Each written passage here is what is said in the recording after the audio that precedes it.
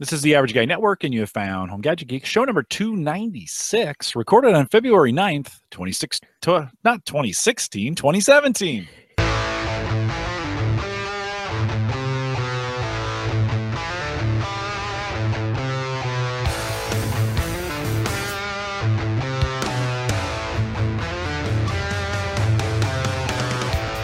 Here on Home Gadget Geeks, we cover all the favorite tech gadgets you'll find around your home.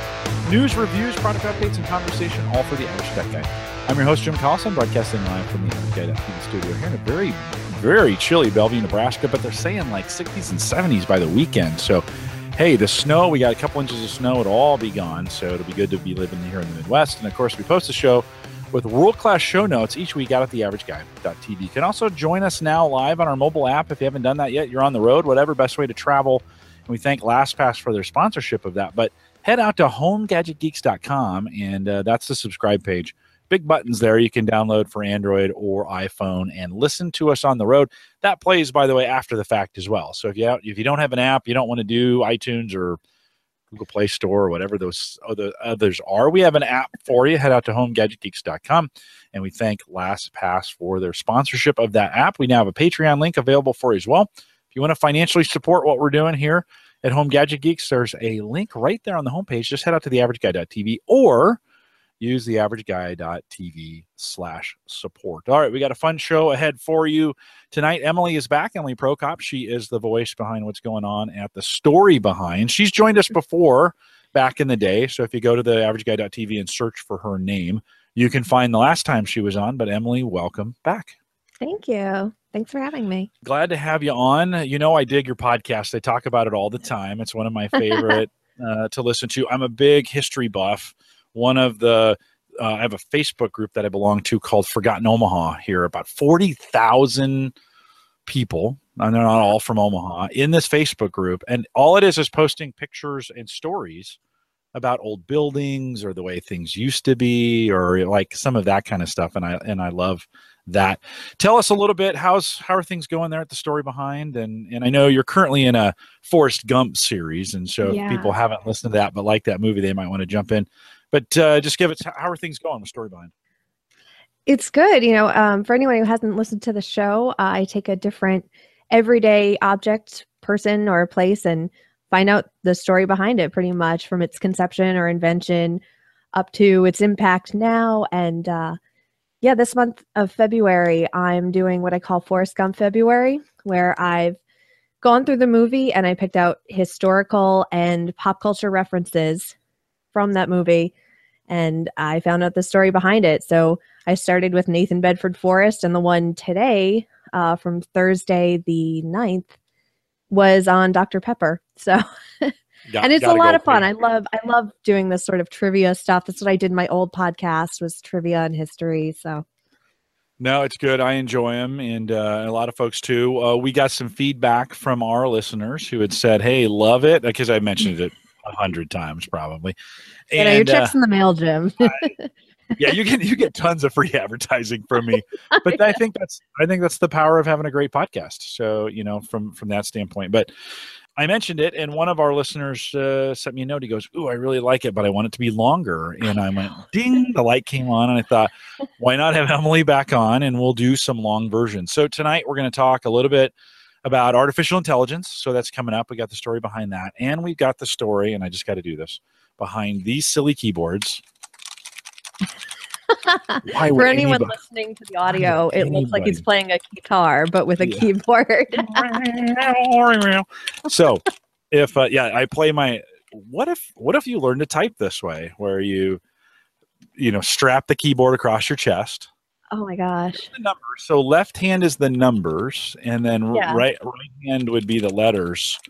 I wouldn't be surprised if somebody who was doing EDM, where you could basically just press a button on the keyboard, they made it into a musical instrument so they could dance around. That would be amazing. And a Bluetooth keyboard would be awesome. Yeah. Along that way.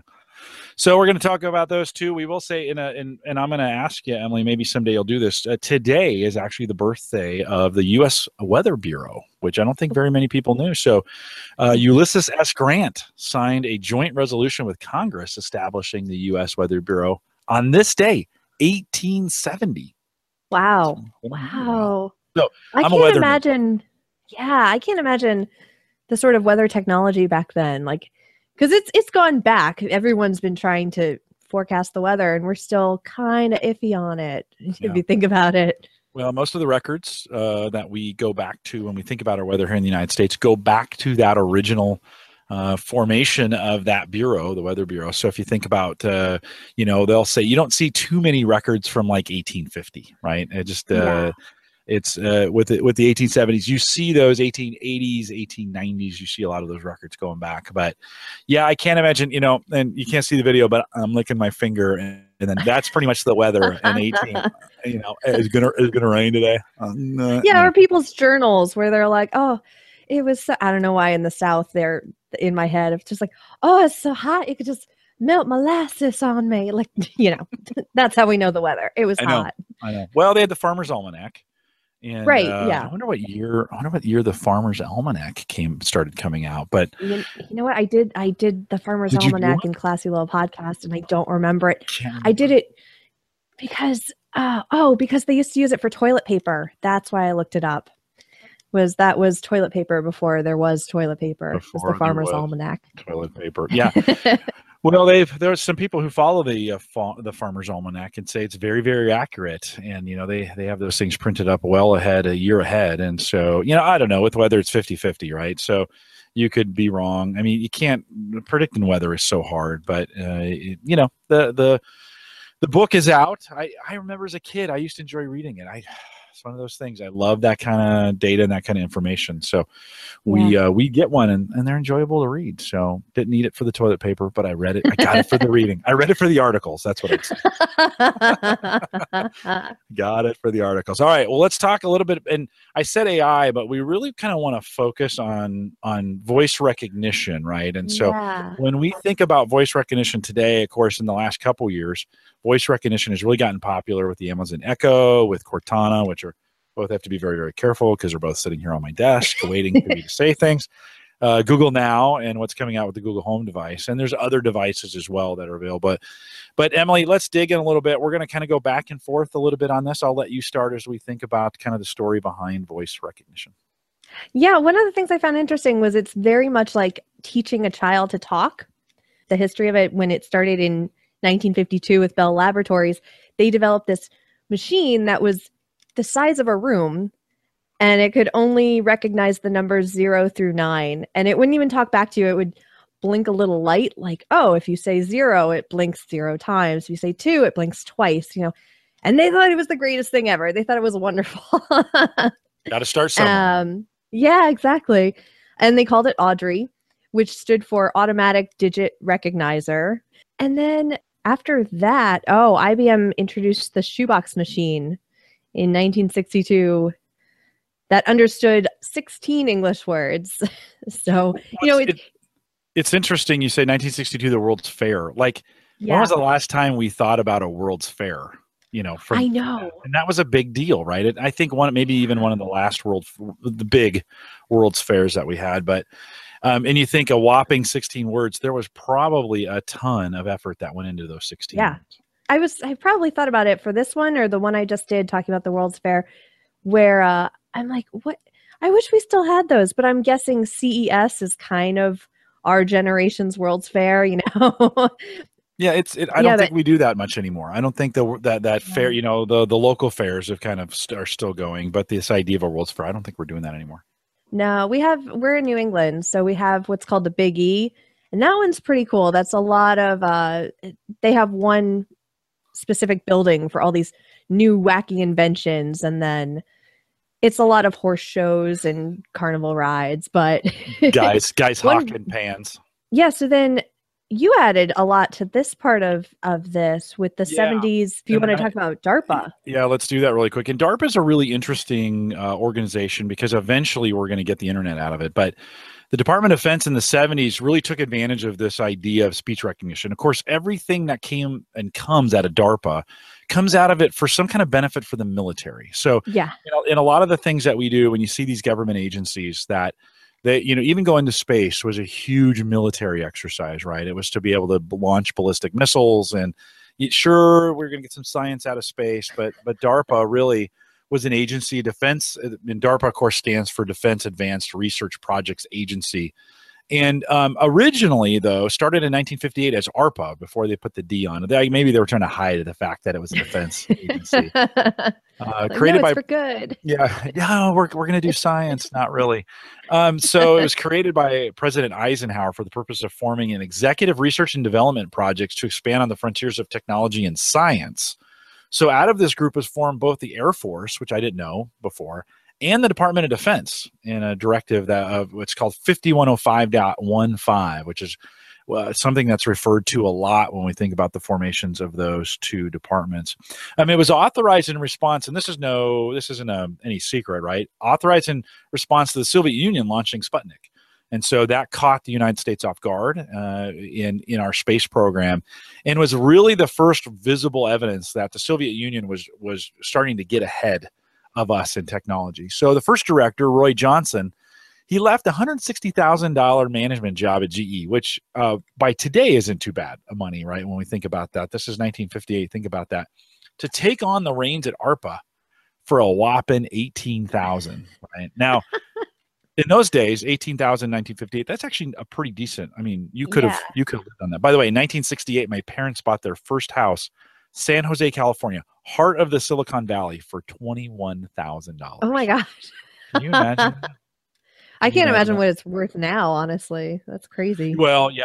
Recently, 1.1 million is in that neighborhood is what they sold for there in the Bay Area. But Herbert York, let's say, from the Lawrence Livermore National Laboratory, which actually the high school I went to, we had students that would intern there, which is another kind of interesting connection to this, was hired as his scientific assistant. So Johnson and York, both big fans of space projects. They were both big fans of space projects. But when NASA was later established in 1958, most of ARPA's funding was funneled to it, which is interesting. So they create ARPA to do these projects. They create NASA, and then they're like, just kidding, ARPA. We're going to send all your money to NASA in response to Sputnik, right? That's really why all that money went there. And those guys eventually quit. During the 50s, early 60s, ARPA worked on most major national issues, including space, ballistic missile defense, nuclear test detection. That was a big deal, by the way. We forget about that we spent millions of dollars putting these detectors in the ground that would measure and listen for nuclear blasts. That's all they did. And so those guys would spend a lot of time doing that. Of course, NASA grew up out of that program later to create Space Shuttle. The agency was renamed DARPA in 1972 and made some amazing progress on information processing. So a lot of what we know today when it comes to computers, and a lot of what we get when we think of artificial intelligence and some of these voice recognition pieces that we have really, really start during this period. And this is, Emily, this is a part I didn't know. I'm going to get really nerdy here on you here for just a second. But in 1972, initially, the development of this thing called Multics, right? It stands for Multiplex Information and Computing Service. It was a mainframe time-sharing operating system that began at MIT as a research project in 1965. It was an important influence on operating systems, and actually is still a kind of the basis of around most of our modern operating systems today are kind of built off that. So the Multics system was developed by a cooperation of Bell Labs, General Electric, and MIT. Those are some pretty well-known names if we think about those, with DARPA supporting it and funding it with an initial $2 million grant, which was a lot of money back then. So when we think about those early days, and I mentioned this a little bit earlier, when I think about that, most of the modern technology that we have that comes out of DARPA, when we think about the internet, when we think of things like hyperlink texts and the mouse and monitors, our current monitors that we have, both the color ones. Remember, we had green ones at first, and then they were color, and now we have windowing, so to speak, or the way we see windows. All of those were DARPA projects, and we're shown at this event called the Mother. If you're into tech at all, you have to Google this. The Mother of All Demos, which was done in 1968 and previewed all these new technologies then that we're using now to connect to the internet. So some pretty amazing stuff when we think about DARPA and what it did. And of course, later we would see DARPA influence both the development of both Apple and Windows computers, and then eventually make its way to the internet. Yeah, and what they did with voice recognition was they created Harpy, which was a software that could finally understand more than 1,000 words. And that was, and as you said, I mean, DARPA was responsible for that and responsible for all these other, the mouse, the hyperlinks, stuff like that. In the 80s, I think this is my favorite thing to find. And in the notes, I had the link for the YouTube commercial for this doll that they named Julie. And it's completely out of the 80s. It's so scary because it does recognize your voice. It's supposed to be this doll that's so lifelike for the king who wants a doll that she responds to your voice. I'll throw the picture of the doll up on the screen there. And actually not very pretty, but interesting. Early 80s, already trying to put this kind of information in. Of course, we had some movies like War Games and some of those things that were previewing some of this voice recognition. It's not scary until you watch her talk, and then you see her talk and you're like, this is where, the idea for, what was the Chucky movie? Child's Play? No, but that was definitely it. You don't want your toys listening to your voice. And then, I say that now, but then there's Furby and well, Echo and some of those. So one thing I wanted to note about voice recognitions is the machines aren't actually recognizing whole words. They're recognizing the smallest elements of spoken words, and they're known as phonemes. So putting them together within the software to determine what word you're most likely saying. It's basically a guessing game that the computer is doing. Phonemes are the elements such as vowel sounds, or something that podcasters are familiar with called plosives, like the P or the T sounds. That's why you'll see a pop filter over a microphone to kind of dull those sounds down. But the plosives, for them, they were important, right? When we think about each of the sounds it was making, the computer was looking for each one of those and then trying to, and this is actually why they had so much trouble with it in the early days, is that they were trying to glue these words together or kind of guess these words going along. And so the 80s they spent a lot of time trying to figure this out and made some good progress, but it wasn't until the early 90s that we really it really took off. So spend a little time, Emily, talking about that. Yeah, there was a company called Dragon in 1990. They introduced the first speech recognition program, and that was available to anybody who had $9,000 to buy it. But it would type what you were saying. So as the technology improved, it became a little bit more affordable. And 7 years later came Dragon Naturally Speaking. The program could recognize 100 words per minute, but the average rate of speaking is about 163. So you would have to say a word, pause, say another word, pause again. And then this was also after the initial setup, where you had to go through with the program, and it took 45 minutes for it to recognize your voice or your speaking pattern. So you kind of had to spend some time with this to make it learn how you talk. And I've heard that's how, I don't know if you remember how Siri used to be. A lot of people with accents would complain about Siri in the beginning, and now they don't really have a problem with Google Home or Alexa recognizing those different accents. Yeah, well, I think processing speed is caught up, and I think, of course, the technology is caught up as well. Mark was saying, the painful of Dragon was incredibly difficult, and I remember in the 90s just thinking, "Oh, we're so close." There had been some movie games and some of the other ones where I was like, "Oh, we got to be so close," and we could not have been any farther away. Those programs were still pretty difficult, and they do some cool stuff, but never delivered. I don't think they ever really delivered on the promise. And I think in some cases it's hard because we're still not used to talking to things. I mean, even with some of today's modern stuff, it's difficult. But so Dragon Dictate, right, which I think is still around, right? And it's still around. And I found out a science fiction writer, Peter David. He's known for writing comic books and including Star Trek comic books, which was kind of the discussion we had leading to this episode, like, oh, the things from Star Trek that were only seen as science fiction back then, that we now have that technology. But he began using Dragon Dictate back in 2012 after his stroke. so we see Dragon Dictate, and after that, I think as we head into the middle '90s, Bell South, right, Yep. is going to introduce this. And I think for a lot of people, Emily, I was in the banking industry in these days, and of course, oh, and now that I said this, I'm forgetting IVR technologies that came along, where you remember you used to call the bank and you could punch in transactions and get them to send payments and all those other Yep. kinds of things. And then we started seeing speaking services become available.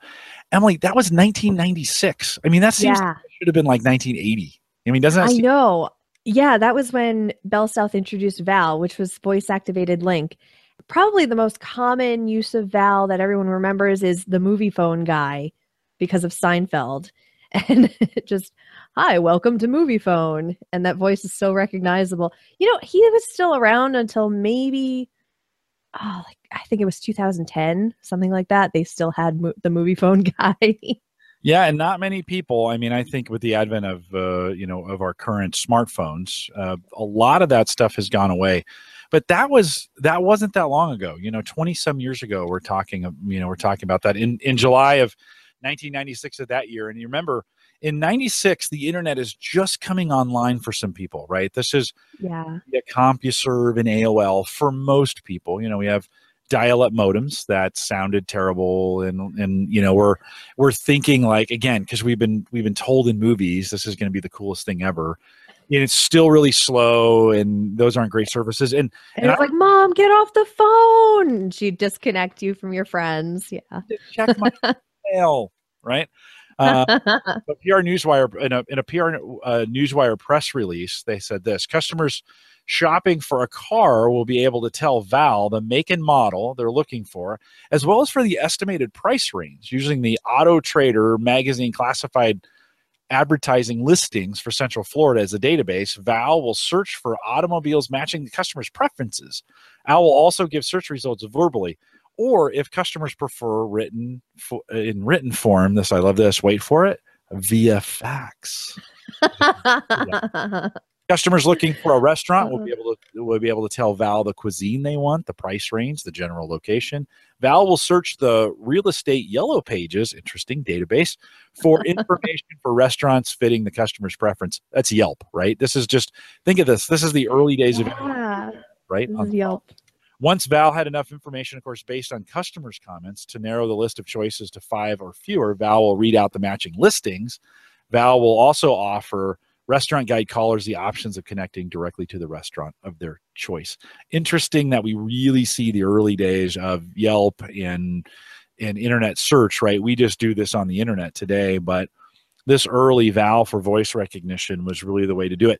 It had its heyday, Emily. I remember thinking about in these days, and I worked, was I working for the bank? I think I was, and I worked even in our customer assistance department, and wondering, hey, will this be the future of banking? It did not last very long. Well, we had a newspaper by us. We're in Connecticut. We had the Connecticut Post, and they had something with Val where you could call it up and you could get the movie times, but you could also get the weather forecast. You could play games with it. It was, I'm not going to say I was a dorky kid, but I played with that a lot. So being able to talk and getting a spoken word response was the piece of technology that really got us, though. It really pushed us to keep moving. But did you ever notice that many of the computer voices, such as navigation software or Siri and the new voice activated assistants, use female voices, which I didn't notice really, but that was actually intentional. If you think back to the movie 2001: A Space Odyssey or War Games or the autopilot computer voice from Wall-E, they're all kind of not great characters and they're voiced by men.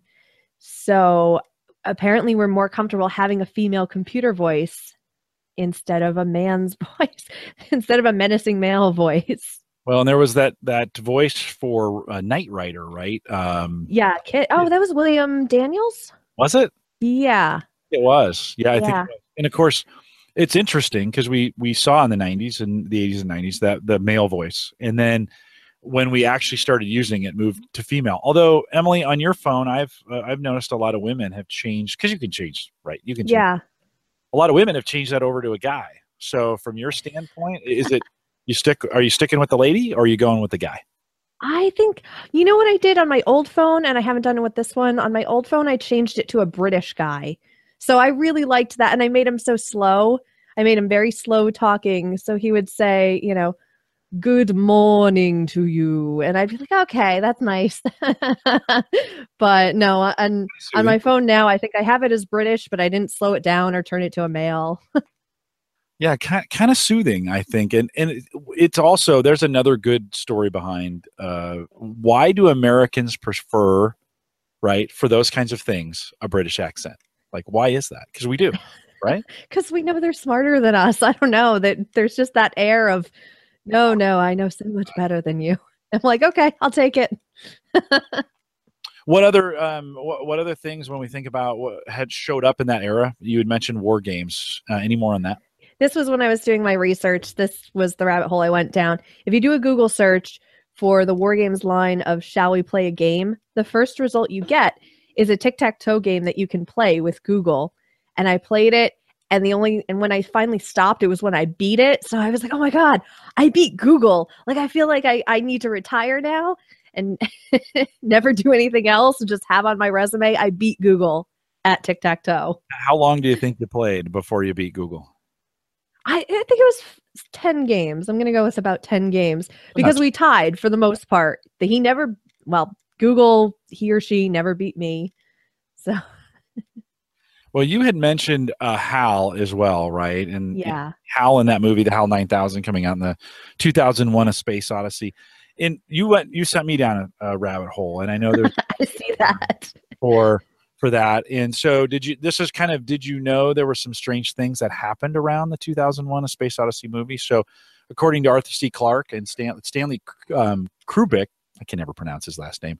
He got an insurance policy from Lloyd's of London to protect himself against losses in the event an extraterrestrial intelligence was discovered before the movie was released. Lloyd, of course, refused. The total footage shot was some 200 times the final length of the film. So imagine all that film that was out there. The working title was Voyage Beyond the Stars, right? When it first came out, The Fantastic Voyage was released. Stanley reportedly so disliked that film that he did not want the film to sound anything like it. In the end, 2001 was chosen as the first year of both the 21st century and the third millennia. So pretty interesting. Emily, did you think, I don't know about you, but when I was a kid, I used to think about the year 2000 a lot. Probably not. You were probably still too young, but I remember thinking I would be 32 in the year. How old were you in the year 2000? Can I ask? Is that okay? Well, in 2001, I graduated high school because that was my graduating year. And my mom was convinced that like our class song should be the song from 2001. And I'm like, I don't think we want that. I don't think that's a good idea. Done. Yeah. I think we had vitamin C though. So I kind of wish like, come on. You find that 2001, the movie, was nothing like when we think about, I think we've always overestimated what we could do in movies versus what we could actually do. And so we weren't anywhere close. Although I think today we have some cooler technologies that in some other ways that weren't, you go back and watch those old movies, especially when they're made in the 70s and they try to predict the future. Like remember the old Star Trek, old Star Trek, and Spock was clicking these buttons, Yeah. We're going to talk about that here in a second, but yeah, maybe we just wanted the buttons. I think that's what we wanted more than anything else. Response of the buttons. And I remember even one time on Star Trek, they were going back in time and it was this old clock. It might as well have been an analog clock with hands. It was so terrible, right? When you think about those things. But interesting fact, no dialogue in the first 25 minutes of the movie, ending with a stewardess speaking at minute 25:38, nor in the last 23 minutes, excluding the end credits. These are two lengthy sections and other shorter ones. There's only around 80, or there is around 88 dialogue-free minutes in the movie. Imagine making a movie, 88 minutes, no dialogue. So it's a... You know what? WALL-E did that. The first part of it, there was no dialogue of WALL-E. I don't think it was 25 minutes, but it was a good chunk of the first half where you're just watching him kind of do his little robot thing, and maybe he was making beeps and Yeah, there was no dialogue in that one either. And that's kind of why like people have talked about the little comparisons between the two movies. Mm-hmm. Also, the HAL 9000 never once said, "Good morning, Dave," Oh, despite the line being one of the most recognized quotations. I love those. I love when people quote things wrong and I'm like, no, they never said we're going to need a bigger boat. They said you're going to need a bigger boat. I love that. Yeah. One of the last great lines in there too, aside from the film's music, no sound is heard in space sequences.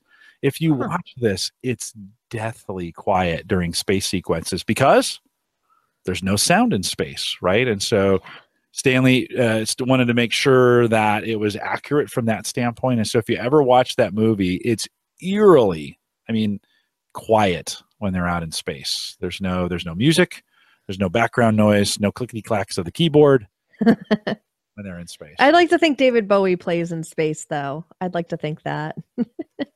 Or Elton John, right? That could Yeah. Emily, let's wrap up this as we think about some of the news. So we're all the way up to, I think a lot of our listeners know what we're up to, but let's wrap up with that last little piece. Yeah. So now the voices of voice activating assistants like Amazon or Google, they're synthesized. They're not actually a real person speaking. But Siri on our phones is there's still a real person behind the voice of Siri. And her name is Susan Bennett. She was a voice actor from Atlanta who took a job in 2005 recording different phrases 4 hours a day for a month for an unknown project from a software company called Scansoft. And when her colleagues began playing with Siri in 2011, they recognized her voice. And she was just as surprised because she had no idea what they were going to do with this clip. She hadn't heard anything about it. And Apple won't confirm that it's her. But she's even said in articles, she's like, yeah, if Siri ever sounds aggravated with you, that was at the end of my shift talking. You know? You just got kind of sick of talking and got a little frustrated with it. What's interesting, Amazon also this week, actually last week, updated their units to respond to the wake word. I don't know if you guys know this, of computer. So if you're a big fan of Star Trek and Next Generation, you know there's a little meme because Riker always looks up and to the right, always, and says computer.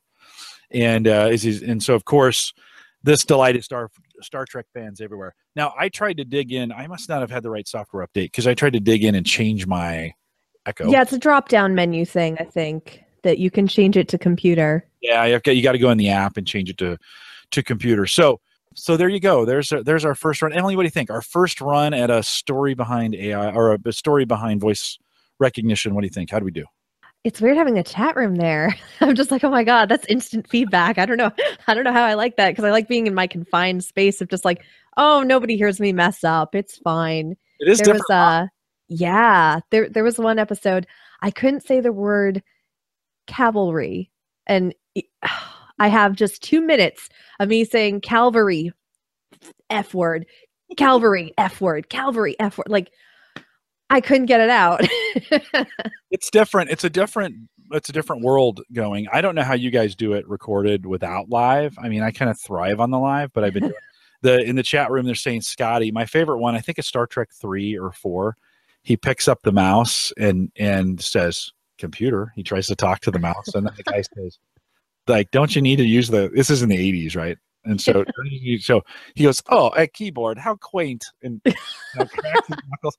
So I was thinking that there's a plot hole in there. Like, if he's always talked to a computer, when did he learn to type?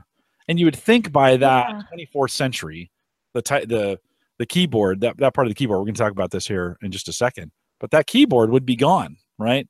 So would he really? And then in the movie, of course, he types super fast, and he's just ripping through, and he's writing the code for, what was it, transparent aluminum, I think, or something like that, which was really, yeah. So Drashton says that was Voyage Home, which was 6. Voyage Home, the Voyage Home, which was 6. They have to get a whale.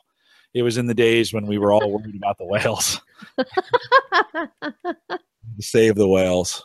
But I never could figure that out. I was like, hey, a guy who's never typed before, just because he lives in the future, does that mean he can type really fast? Somehow maybe that's a skill everybody knows. So Probably. That's probably what they taught them back in first grade was typing skills because my daughter's not going to learn cursive like I had to learn. She's going to learn to type. Yeah. Are they learning? Do they have they call it keyboarding, right? Yeah, she knows how to use a mouse. They have some computer programs in her class where it's like, "Oh, go to this website and play this game." And I'm watching her use a mouse, not even just a mouse. She's using the touchpad on my Chromebook and I'm like, "Man, that took me forever to learn was the touchpad." I didn't get it till I was we actually had typewriters. So when I'm dating myself, but I'm getting my keyboard. I'm getting my what do we call it? Guitar? Getting my keytar ready. It's too bad you got to watch the video on this one. I'm getting my keytar ready. But when I was in high school, so 82, this would have been 1982. I was a freshman. We had IBM Selectric keyboards or typewriters at that point.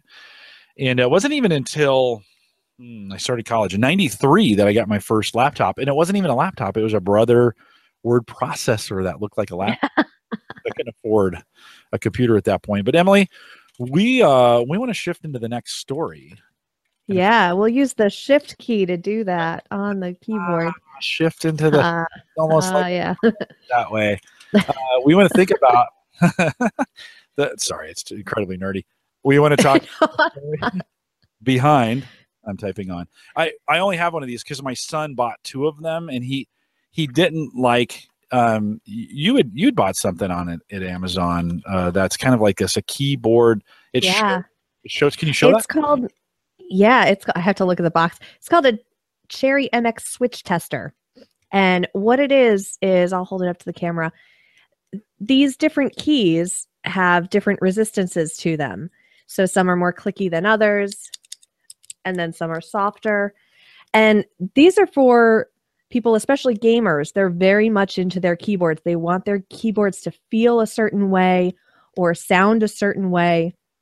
And this is for them to test out the different, I guess, the switches, so that before they buy a computer, they'll know exactly how it feels, how it sounds, because some of those keyboards are $200, $300. So it's not like you really want to buy one and maybe you can't return it for some reason. You want to make sure you're getting exactly what you're paying that money for. So they have these switch testers, which was really cool. My husband sent me the link.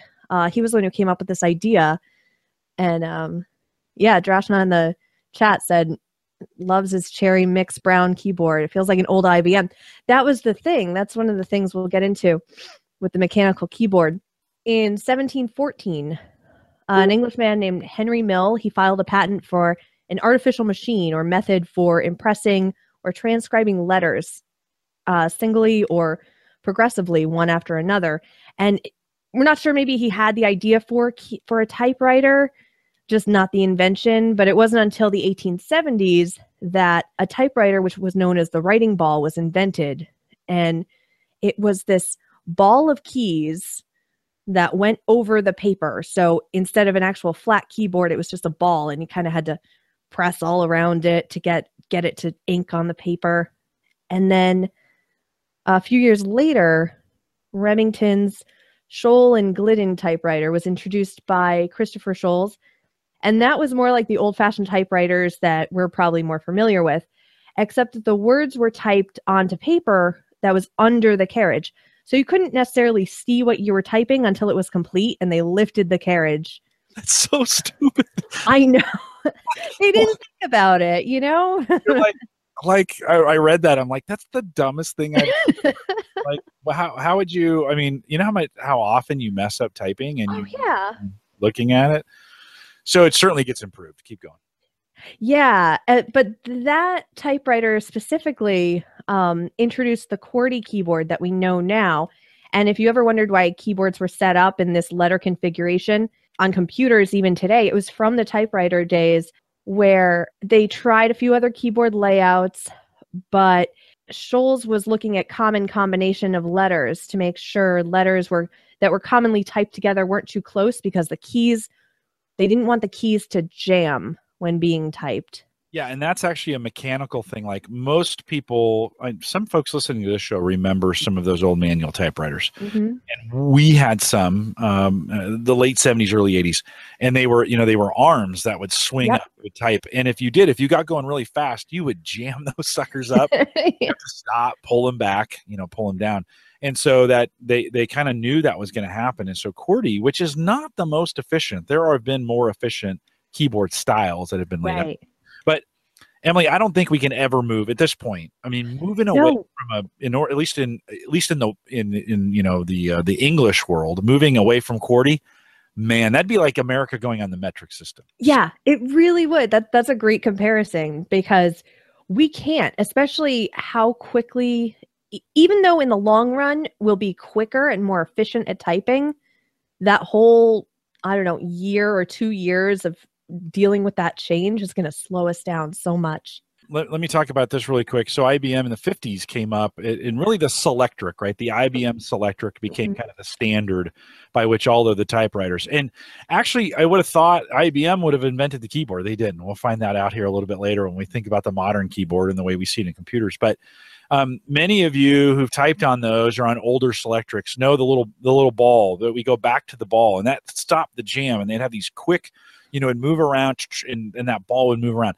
That to me was, as a kid, was mesmerizing. Church had this typewriter, and I used to put paper in it and just mess around on it because I love to watch that ball move around on there. And of course, we always have to think the problems that we had with ribbons. Unbelievable, right? We'd have to we'd buy these ribbon cartridges and put them in there, and they'd have your hands were like gross at the end. Remember they had the red on the top, and then sometimes you had a key that you could white out, right? It would pop up a white out thing and you could type over that. Unbelievable how did we ever live through that? Well, I remember our first electric typewriter and freaking out, being like, oh my God, this is going to change my world, and yeah. So certainly the typewriter is is really the device that brings it as we think about getting to computers. But let's talk a little bit about the way those keyboards then translate into the computer era. Oh, so in the early days of computers, not only did they take up the entire room, there wasn't the traditional keyboard that we think of today. And what they used was a teletype, which was used to communicate information to the computer. And it was this card, and someone would use the teletype to punch holes in a card. It was about the size of an index card. And then they'd insert it into a card reader, which would then read it as data. So the BINAC computer, which came out in 1948, used an electromagnetically controlled teletype to input the data. And this was the model on which today's keyboard and computer connectivity was based. My dad has some stories. He worked for IBM in the 50s, 60s of them, with key punch, with key, a lot of programs in those days as well were built kind of using that card system. And the guys in accounting would build they would build payroll this way, take it down and run it through the system. And one day, one of the guys dropped the box. Oh no! And it mattered what order they were in, and all those cards went everywhere. He said it was such a mess. Took him almost a full day to put those cards back in order. Yeah, my husband Mark was telling me that his parents both worked with teletype machines making those cards. I'm like, oh my God, that's incredible. Like, because I've never seen a teletype machine or the cards until doing the research. And even looking at the codes for different things. I mean, that's something you could make a little kid's code out of. A kid could find that and be like, oh, I'm making a secret code. No one's going to know what it means. Yeah, no, right on. You could look at them that you can't tell what they are. No. Sure. So when computers started becoming more available with screens that could display what was being typed, programmers made their own keyboards piece by piece. And the personal computers made in the 1970s did come with their own keyboards, but those were more like switches on the front panel. It wasn't so much a flat keyboard. And IBM also sold converted electric typewriters to those who wanted the separate keyboards. But since it was more programmers who bought the computers, and the idea of every home having its own computer at the time was laughable, many just converted their own electric typewriters or built their own second keyboard specifically for data entry. Yeah, we've got to remember in these days that there's just a handful, and a little more than that, but computers were hundreds of thousands of dollars, if not millions, to put together. And the idea of a personal computer is even up until 1977 when Apple first kind of comes out. And we have to remember those early Apple computers were built into their case. So when you think about the Apple II series and later the Apple III series systems, these first keyboards had chocolate brown keycaps. That's Drashna mentioned that earlier with white legends on that. The Apple II and the Apple III keyboards also had 52 keys, and the Apple III keyboard, which included a numeric pad, had some other additional keys. It had 74. In 1983, the new Apple IIe and the Apple II, that's actually the Apple IIe is the very first computer that I learned to program on. And the Apple III Plus models introduced a beige keyboard with a smaller black legend. At the same time, Apple introduced its first separate keyboards with the Lisa. That is so crazy. I kind of forgot in those early days, the keyboard was built into the computer, right? So you had the computer in the case, and in the case was the keyboard. Right? So with the Lisa came that very first separate keyboard. It was incorporated with a numeric pad, and it had lighter colored keycaps. It was connected via a unique TRS port. Of course, Apple couldn't do anything standard, so it was their own unique. The Macintosh updated to look somewhat and separated the optional numeric keypad from the alphanumeric unit, all of which was connected by a telephone-style modular cables.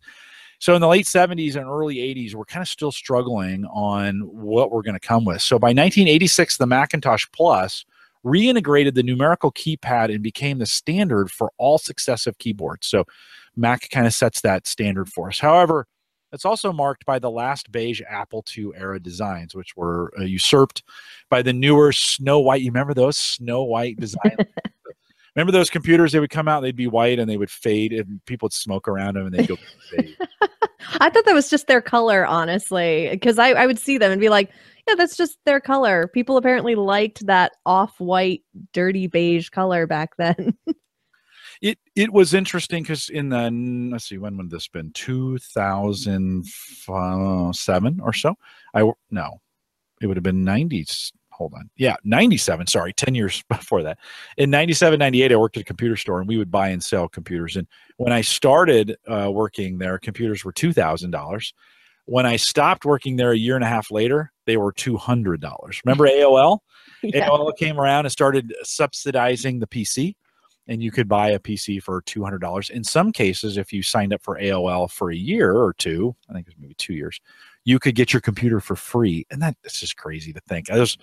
That really drove down the price of a PC. But it was really Apple who kind of really set, in the early days, who kind of set the standard for keyboards. And we're going to talk a little bit about here. I'll let you jump in here in the middle, Emily, and then we'll talk about how IBM jumped in and changed things. Yeah. If you're familiar with IBM keyboards, the early ones, they were known as the Model M and the Model F. And these were introduced in the 1980s, starting with the Model M in 1984. And back then, they were the keyboards with that clicky sound. And that's known as the buckling spring. There's a spring in each key that you press down, springs back up. It makes that sound. And it gives users a tactile and audible feedback.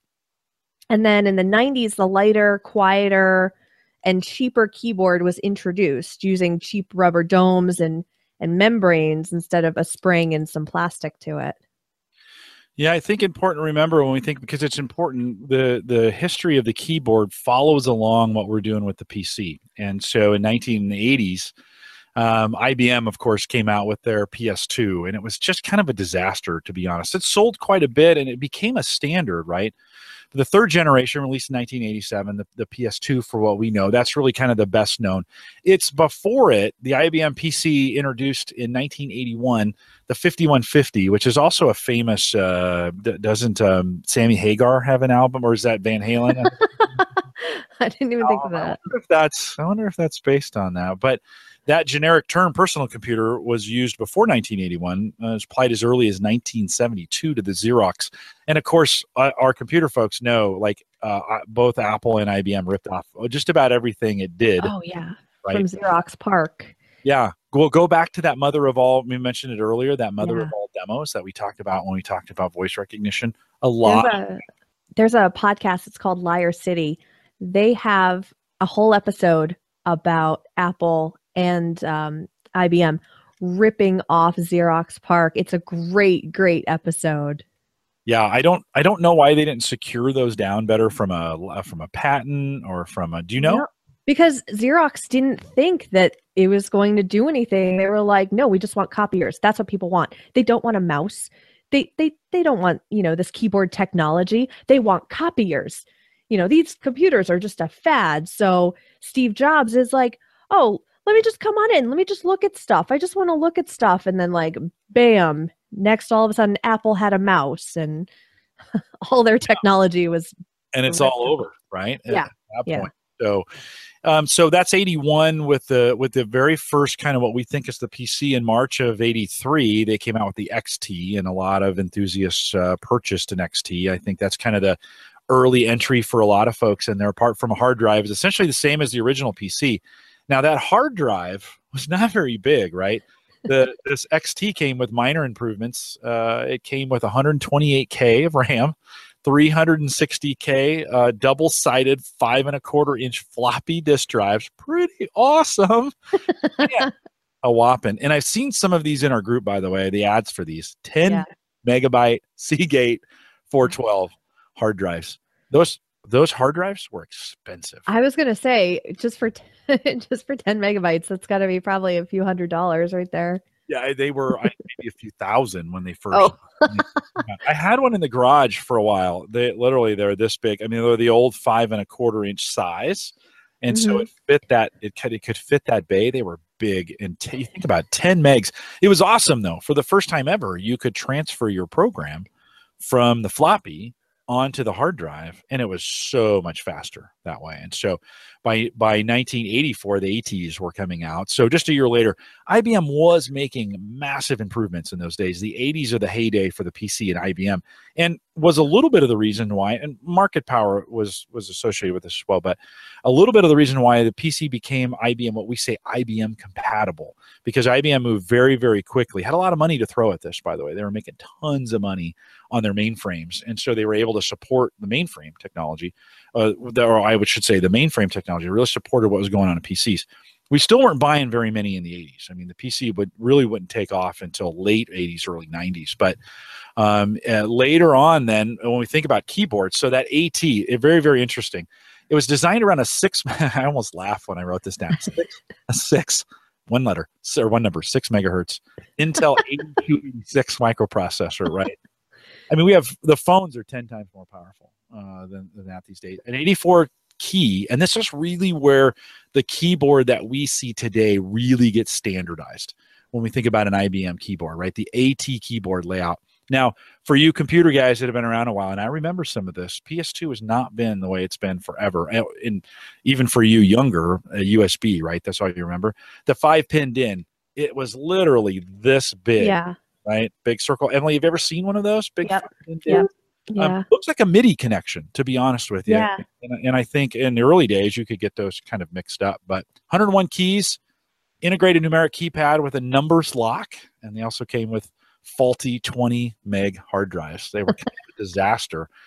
PC DOS 3.0 was released to support the ATs. When they were out there. By 1986, of course, we saw the very first laptops coming. They weren't laptops. They were heavy.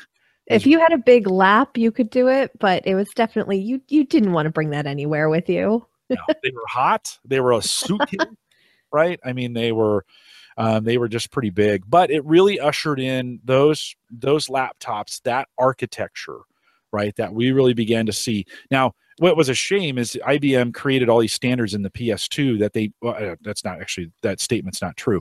IBM created all these standards, and then they went against them in the PS2 and the rest of the industry. What we see today, like the modern bus, in a lot of the standards, serial ports, PS2, the PS2 ports that later became available, a lot of those things that were standard by IBM never followed. And the PS2, I had to work on it. It was a terrible computer to work on. It was just awful. But it did have that keyboard. Yeah.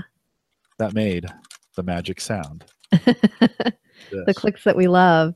Yeah, so the PS2, many of the PS2 innovations, such as serial ports, the 1.44 megabyte, 3.5-inch floppy disk format, the 72-pin SIMs, and the PS2 keyboard and mouse ports, all of that, including VGA, came out. We can kind of thank that era of PCs all that stuff came out. One of the things that did come out that we'll never see again is OS 2. So that was IBM worked on their own. A lot of people don't know IBM worked on their own operating system. It came on this, but these were the early days of Windows.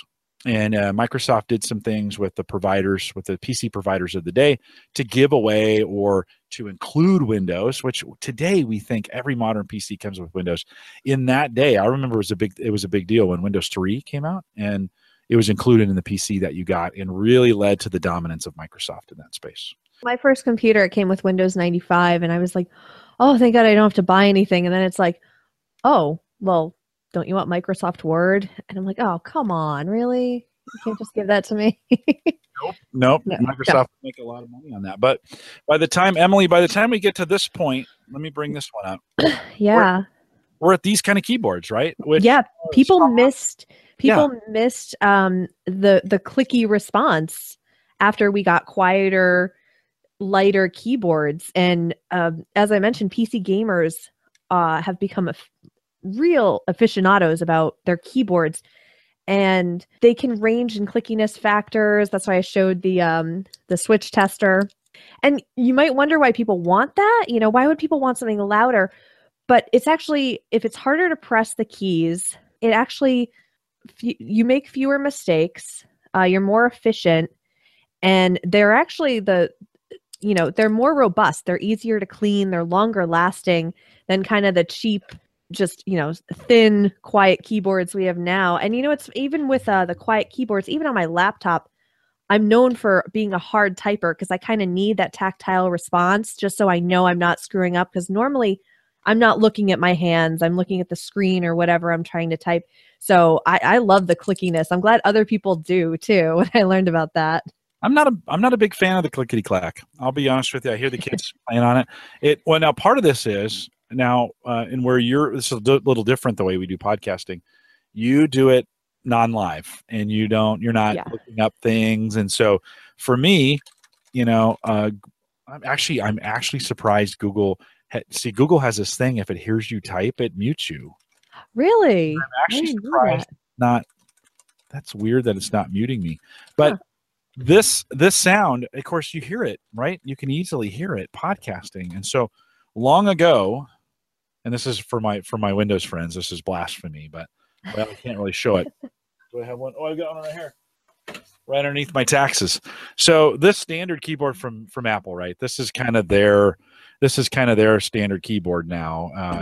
It's a really good keyboard, but it has that chick-lick style, right? And these are super quiet, right? There's just a little sensor behind when I push the key down. I can't even hear that. Yeah. I love that sound. Hold on. I do. I'm the opposite of that, right? I don't like the sound of that. Do you have nails? Yeah. So I if I let them grow out, I get the clicking from that. And if I happen to, when Mark used to have his gaming computer or his gaming keyboard out more, I'd have like the double click, and I'd just sit there and be like, oh, just tell me words to type, just. It's soothing, right? Yeah, it is. I think for some, and the kids, this keyboard that I have, this is Tim, my Marine. This is his keyboard, and it's a Razer, I think. It's a Razer Black Widow Stealth Edition. Why you would name it Stealth? It's anything but stealth, right? But that's what they call it. He got another one, and that was even louder, I think, than this one, right? And so he left it home when he took his clickety clack. I always say that, clickety clack, and then I launch into that song, "Don't Come Back," take out the papers in the trash. Yeah, I don't think there's an official name for that clicky sound. It's really just. To get like on official things to get that clicky sound. Yeah, well, I think we call it clickety clack. That's kind of what I've heard a lot of people call it. I couldn't imagine working in a software area now and here if everybody had mechanical keyboards. I couldn't imagine that working very long. Oh my gosh, I love it so much. You work? Do you work from home? No, not really. No. You go into the office? Yeah.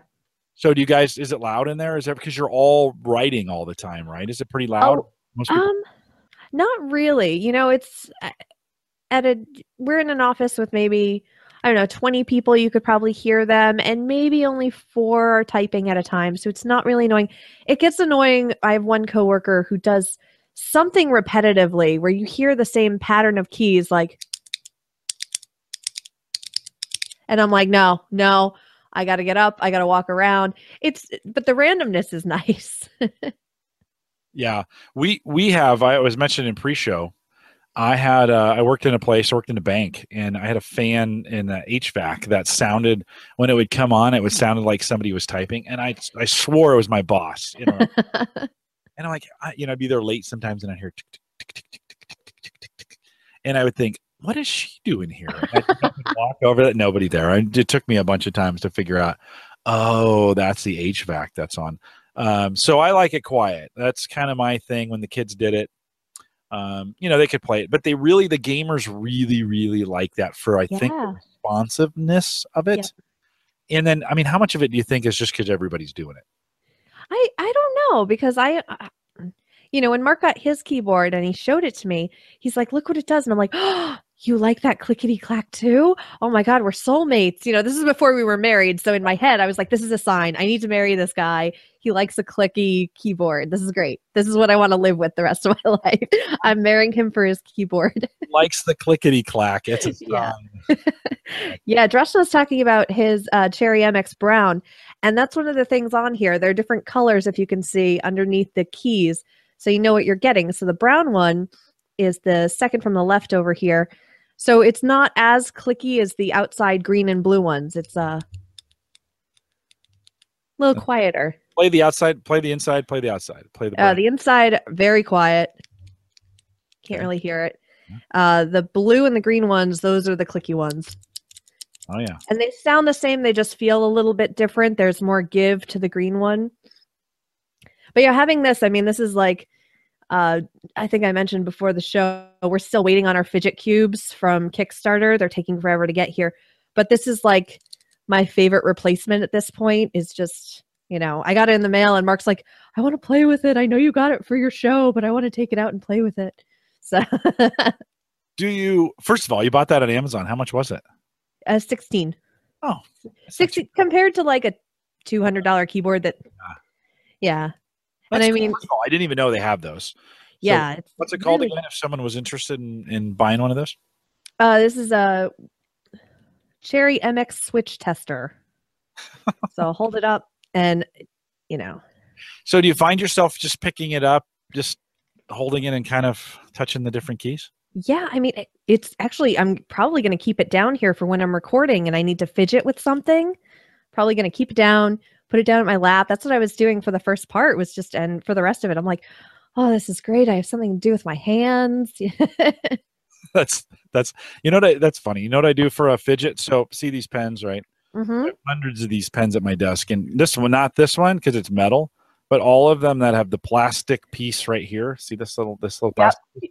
Click it. So I just, I'll be sitting here and I take my fingers like this and do this, and eventually I wear this thing out and it snaps. Yeah. In my podcasting office at Gallup, I literally have a cup like this full of pens that don't have any more. Oh, no.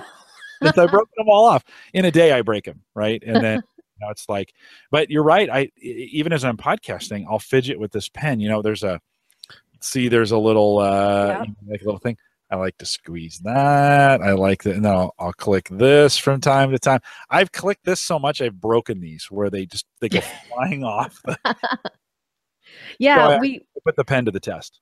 I ordered Fidget cubes for Christmas. They were supposed to come in December, but it got so popular that they couldn't do it. So we ended up getting fake ones because my husband and I are just like, oh my God, we want these so badly. So we got a fake one. For anyone who doesn't know what a Fidget cube is, there's a little switch on top. You can switch back and forth. There's a little toggle. Yeah, it's like almost on an Xbox controller, the circle thing. Yeah, there's a ball you can roll, little tactile gears and buttons. 3 of them actually click like a pen. 2 of them are quiet. And then there's just the touchstone that you can just rub. I think I got all the sides. But yeah, the clicky ones, there are certain ones I can't use at work. Like I can't click the little ball. It's kind of loud. Or the clicky buttons. But, I will sit there at work and kind of play with it while I'm reading. Oh, I can't use the switch. But you learn how to do it quietly, too. You kind of learn how to quietly flick the switch. Kind of just flip it and then flip it back. And then. Yeah. And it's funny. My daughter, I let her play with it. She's like, but what does it do? And I'm like, that's it. And she's like, why? I'm like, no, you don't understand. Like, this is just what adults do. We fidget. We need something to do. And she's just like, meh, it doesn't do anything. She's not interested. That's so funny. Yeah, it's interesting. You don't really think about it. I think most of us probably have those kind of devices, those gadget devices of some kind that we mess around with to kind of keep us busy. I'll admit, maybe even my phone has become a fidget device. Oh, yeah. Often, like, you're standing there and you're like, oh, pull the phone out. I mean, I'm gonna mess with something, and it's not, you're delete. Have you ever closed an app and then opened it right back up because your thumb goes to it? Like, I'm like, oh, there's nothing good on Facebook. Let me close it. As soon as it closes, I'm like, oh, what's on Facebook? I'm like, it's like a goldfish response of like, oh, Facebook. Just there. Honestly, I wasn't. Oh, I was just there. Yeah. Yeah. Well, interesting. So the real cube, the real fidget, what is that what they call it? Fidget cube? Fidget cube, yeah. Is available on Kickstarter? No, was it a Kickstarter? It was a Kickstarter, yeah. It was a Kickstarter. I think they're still taking orders, but I was supposed to get it in December, and then they're like, "Oh, there's a problem with it. We want you to get a good project or good product." Problems with something like that. There's no electronics in there. I know. They're like, "Oh, there's something if you use it too much that'll break," and I'm like, "I'm gonna break it anyway. Just send me." That's why I ordered more than one. But like, of course it's gonna break. I'm gonna do it 1,000,000 times. Yeah. So then the early backers. I was one of the early backers back in September. And I was supposed to get it in December. Then they were like, all right, well, now we're shipping it. Everybody who was an early backer is going to get in January. Still haven't gotten it yet. They're convinced that the people who are ordered for the March shipment, they're going to get theirs on time.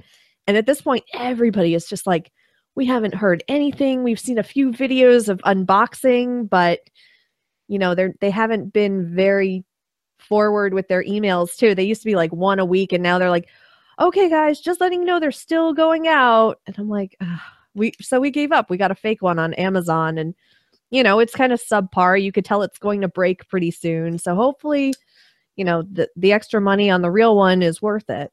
How much for that one? For this one, I think it was Mark, if you're in the chat room, let me know, because I think it was 10 or 11.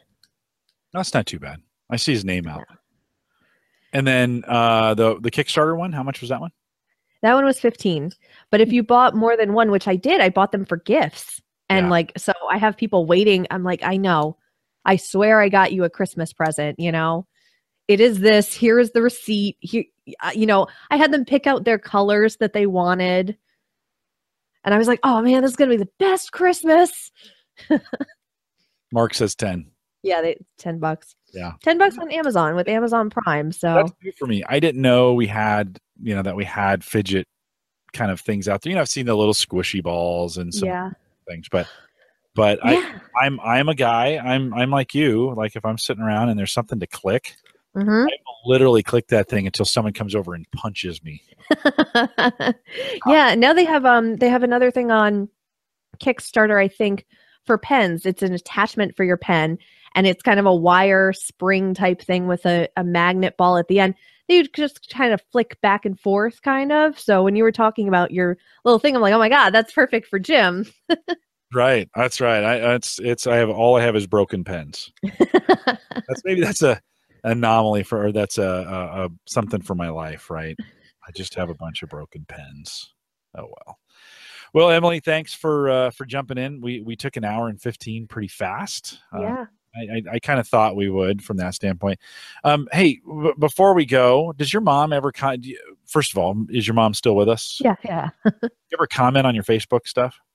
No, my mom. Okay, I made a Facebook for her, and she won't go on it. She doesn't like it. She's like, it goes too fast. And I'm like, okay. My dad does sometimes, but my dad and I are kind of, since the election, we kind of had to block each other. Okay. So yeah, that's probably a good thing. Yeah, just so we could stay on talking terms for holidays and stuff. It's like, no, I don't want to see what you post.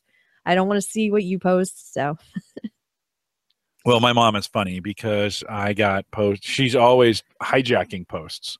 So somebody will post something about me or whatever, and then she'll say, "Jim, my computer's not working."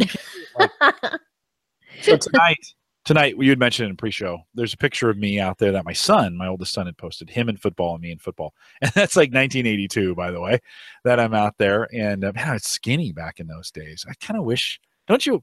I kind of wish I could go back to those high school days. the metabolism back then, I could just think about the word diet and I would, lose weight. Yeah, no, right on. I didn't even have to try. In fact, I was trying to put on weight at one point, and you're trying to put it on, you never can, and then you get older, and you're like, oh my god, I got to get rid of some of this. But of course, my mom makes some comments on the post as well. It's great to have a mom that does not quite fully understand Facebook etiquette, and my coworkers just laugh at me. They think that's the funniest thing ever. Like, hey, Doris is out there. And you're like, oh, thanks, appreciate that. Well, Emily, we'll remind folks, if you want to listen to the Story Behind podcast, it's thestorybehind.com. Is that right? Or what's the storybehindpodcast.com. Yeah, storybehindpodcast.com. It's out there. Just Google it. That's the easiest way to find it. You should listen to it literally, but twice a week, 7 or 8 minutes each, something like that. Yeah, twice a week. The ones for Forrest Gump February have been longer because these topics are so good. They are really good. And I am a big Forrest Gump fan. And it's like Shawshank, right? Yes, exactly like Shawshank. That's what I always say. It's the movie. If you see it on TV, you'll stop and watch it, but you don't necessarily want to go to your DVDs and put it in, but if it's on TV, it's like, yeah, there's the next 3 hours of my life. You could stream it from Netflix or whatever, and yet it's on AMC, and you watch it, and you end up watching the commercials, which are terrible. I know. They know.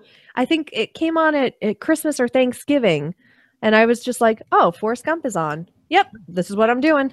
Shawshank was on the other day, beginning of the movie, very, very, well, not quite the beginning. He was already in prison, but the pretty close. And it was in the gym. I'm like, oh, Shawshank's on. So you start watching it, And Forrest Gump maybe you should do a Shawshank.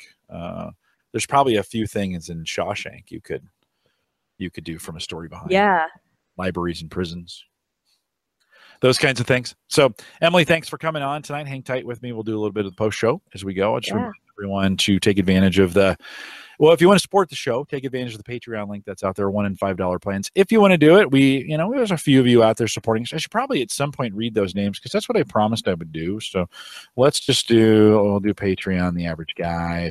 If you want to go, you can go patreon.com/theaverageguy. That will get you out there as well, or that link. Although I just went to it and it says 503 service unavailable. So I wonder, kind of makes me wonder, did Patreon shut down? Are they still working?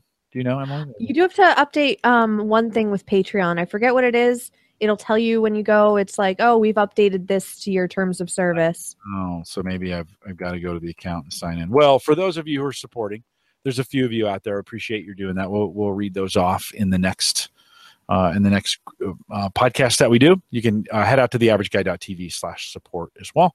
Although I should probably check and make sure that link is working. If you want to send me an email, and many of you do, contact the show. Give us some feedback. I like this format with Emily, so maybe we'll get her past the baby, and then have you back on maybe later in the fall to do another version of it. We'll get better at it as we do it. Send me an email, jim@theaverageguy.tv. Of course, the AverageGuy.tv platform, both web and media hosting, powered by Maple Grove Partners. Get secure, reliable, high-speed hosting from folks that you know and trust. Christian just did a bunch of upgrades over there at Maple Grove Partners, and a ton of it's super fast. So maplegrovepartners.com. Plans start as inexpensive as $10. By the way, this Saturday, I think 2 p.m. Central, Christian and I are going to record another what do we call that thing? Cyber Frontiers. So if you want to jump out, we'll follow the Twitter at Jay Collison, and I'll tweet as we get closer. I guess we are pretty close to the weekend, aren't we? It's Thursday. So on Saturday, he's got an author coming on, and we're going to be talking about cybersecurity. So good stuff. I want to thank Roger out at WLMN Radio. Of course, they broadcast us live on terrestrial radio out there. Roger, thanks for doing that as well. And don't forget to download the app. That's available out there, homegadgetgeeks.com, to get the app. Again, best way to listen to streaming. I want to thank LastPass for their continued sponsorship of what we do here at Home Gadget Geeks. Always good, always fun, always great to be out here. If you're not busy on Saturday morning, 9:30 Central, Emily's out there with me. But Dave Jackson and myself at Ask the Podcast Coach, if you want to talk about or hear about podcasting topics, you can join us out there over at askthepodcastcoach.com/live. I think that gets you there. I just show up on Saturdays. So it's no matter where he is, because he's trying different apps now. So that's basically the link I go to all the time. Yeah, me too. I think we're using Zoom at the moment. Try some things out so you can join us there on Saturday mornings. We are live every Thursday, 8 p.m. Central, 9 Eastern, out here at theaverageguy.tv/live. A couple names you might recognize coming up over the next 2 weeks: John Zadler, Paul Byrne, a couple old faithfuls that will be out, and they are coming on to join us, and so we'll catch up with them as well. Emily will get you scheduled out in the fall to come on back, and we'll do another one of these. It was fun. I enjoyed doing it. The research was half the fun, learning all these. In pre-show, we talked a little bit about. Now you're like a nerd in these areas, right? I'm such a nerd, so bad. Dinner parties you go to, you're like, hey, you want to hear about a keyboard? I know. I think that's why I'm not invited places anymore. Is they're like, oh God, she's gonna come and we're gonna serve yams, and she's gonna tell us that they're not really yams, they're actually sweet potatoes. No, let's not invite Emily. So yeah, always a treat at a dinner party. And me too. I always, hey, you want to hear the story? And oh God. Not another story. So, but our stories, 8 p.m. Central, 9 Eastern, here at theaverageguy.tv/live. And with that, we'll say good night, everybody. Good night.